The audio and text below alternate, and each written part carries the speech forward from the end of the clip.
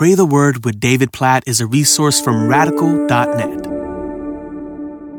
Hosea chapter 3, verses 1 and 2. And the Lord said to me, Go again, love a woman who is loved by another man and is an adulteress, even as the Lord loves the children of Israel, though they turn to other gods and love cakes of raisins. So I bought her for 15 shekels of silver and a homer and a lethek of barley. What a picture. God tells Hosea, go down to the auction block where this woman, Gomer, would be sold as an adulteress. And God says, I want you to pay the price for her, despite the fact that she has run off toward others instead of you. I want you to pay the price to bring her back to you. I trust, even as I say that you and I who know the story of the New Testament, who know the gospel, realize this is a powerful picture of what God has done for you and for me. We who have run after gods and idols in this world, we who have rebelled against God in our sinfulness, God comes to us and quite literally pays the price for our sin. Jesus is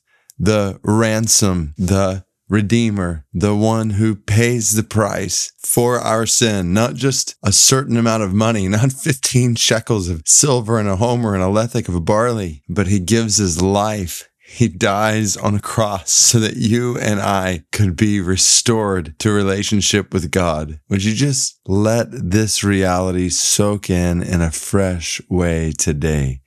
Jesus has paid the price for you. Jesus loves you so much. Jesus died on a cross for you.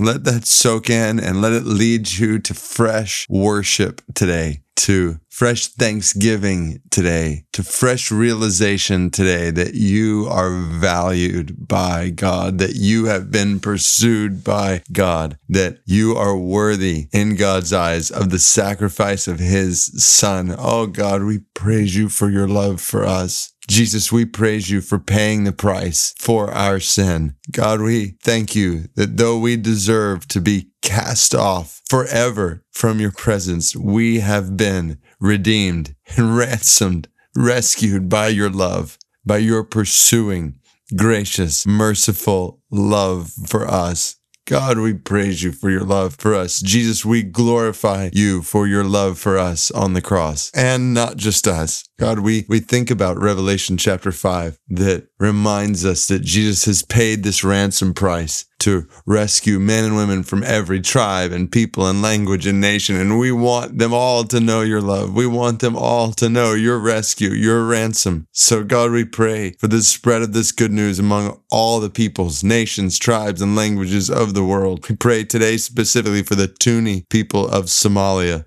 God, this Muslim people group where there are no known Tuni believers, we know you love them. We know that Jesus died to ransom Tuni men and women and children for himself, to restore them to you. So God, we pray for the spread of the gospel to the Tuni of Somalia. God, we pray throughout Somalia for open doors for the spread of the gospel for our brothers and sisters, the few of them who are there, that you would give them courage and boldness and wisdom to know how best to share the gospel. God, that you would send more laborers into the harvest field of Somalia, that the Tuni people and others in Somalia might be ransomed and rescued by your love, just like this picture in Hosea 3 shows. God, even as I pray that and think about what you were calling Hosea as a prophet to do, God, we pray that you would help us to faithfully give our lives in whatever way you call us to make your love known, to make your ransom known among people right around us and among nations and people groups far from us.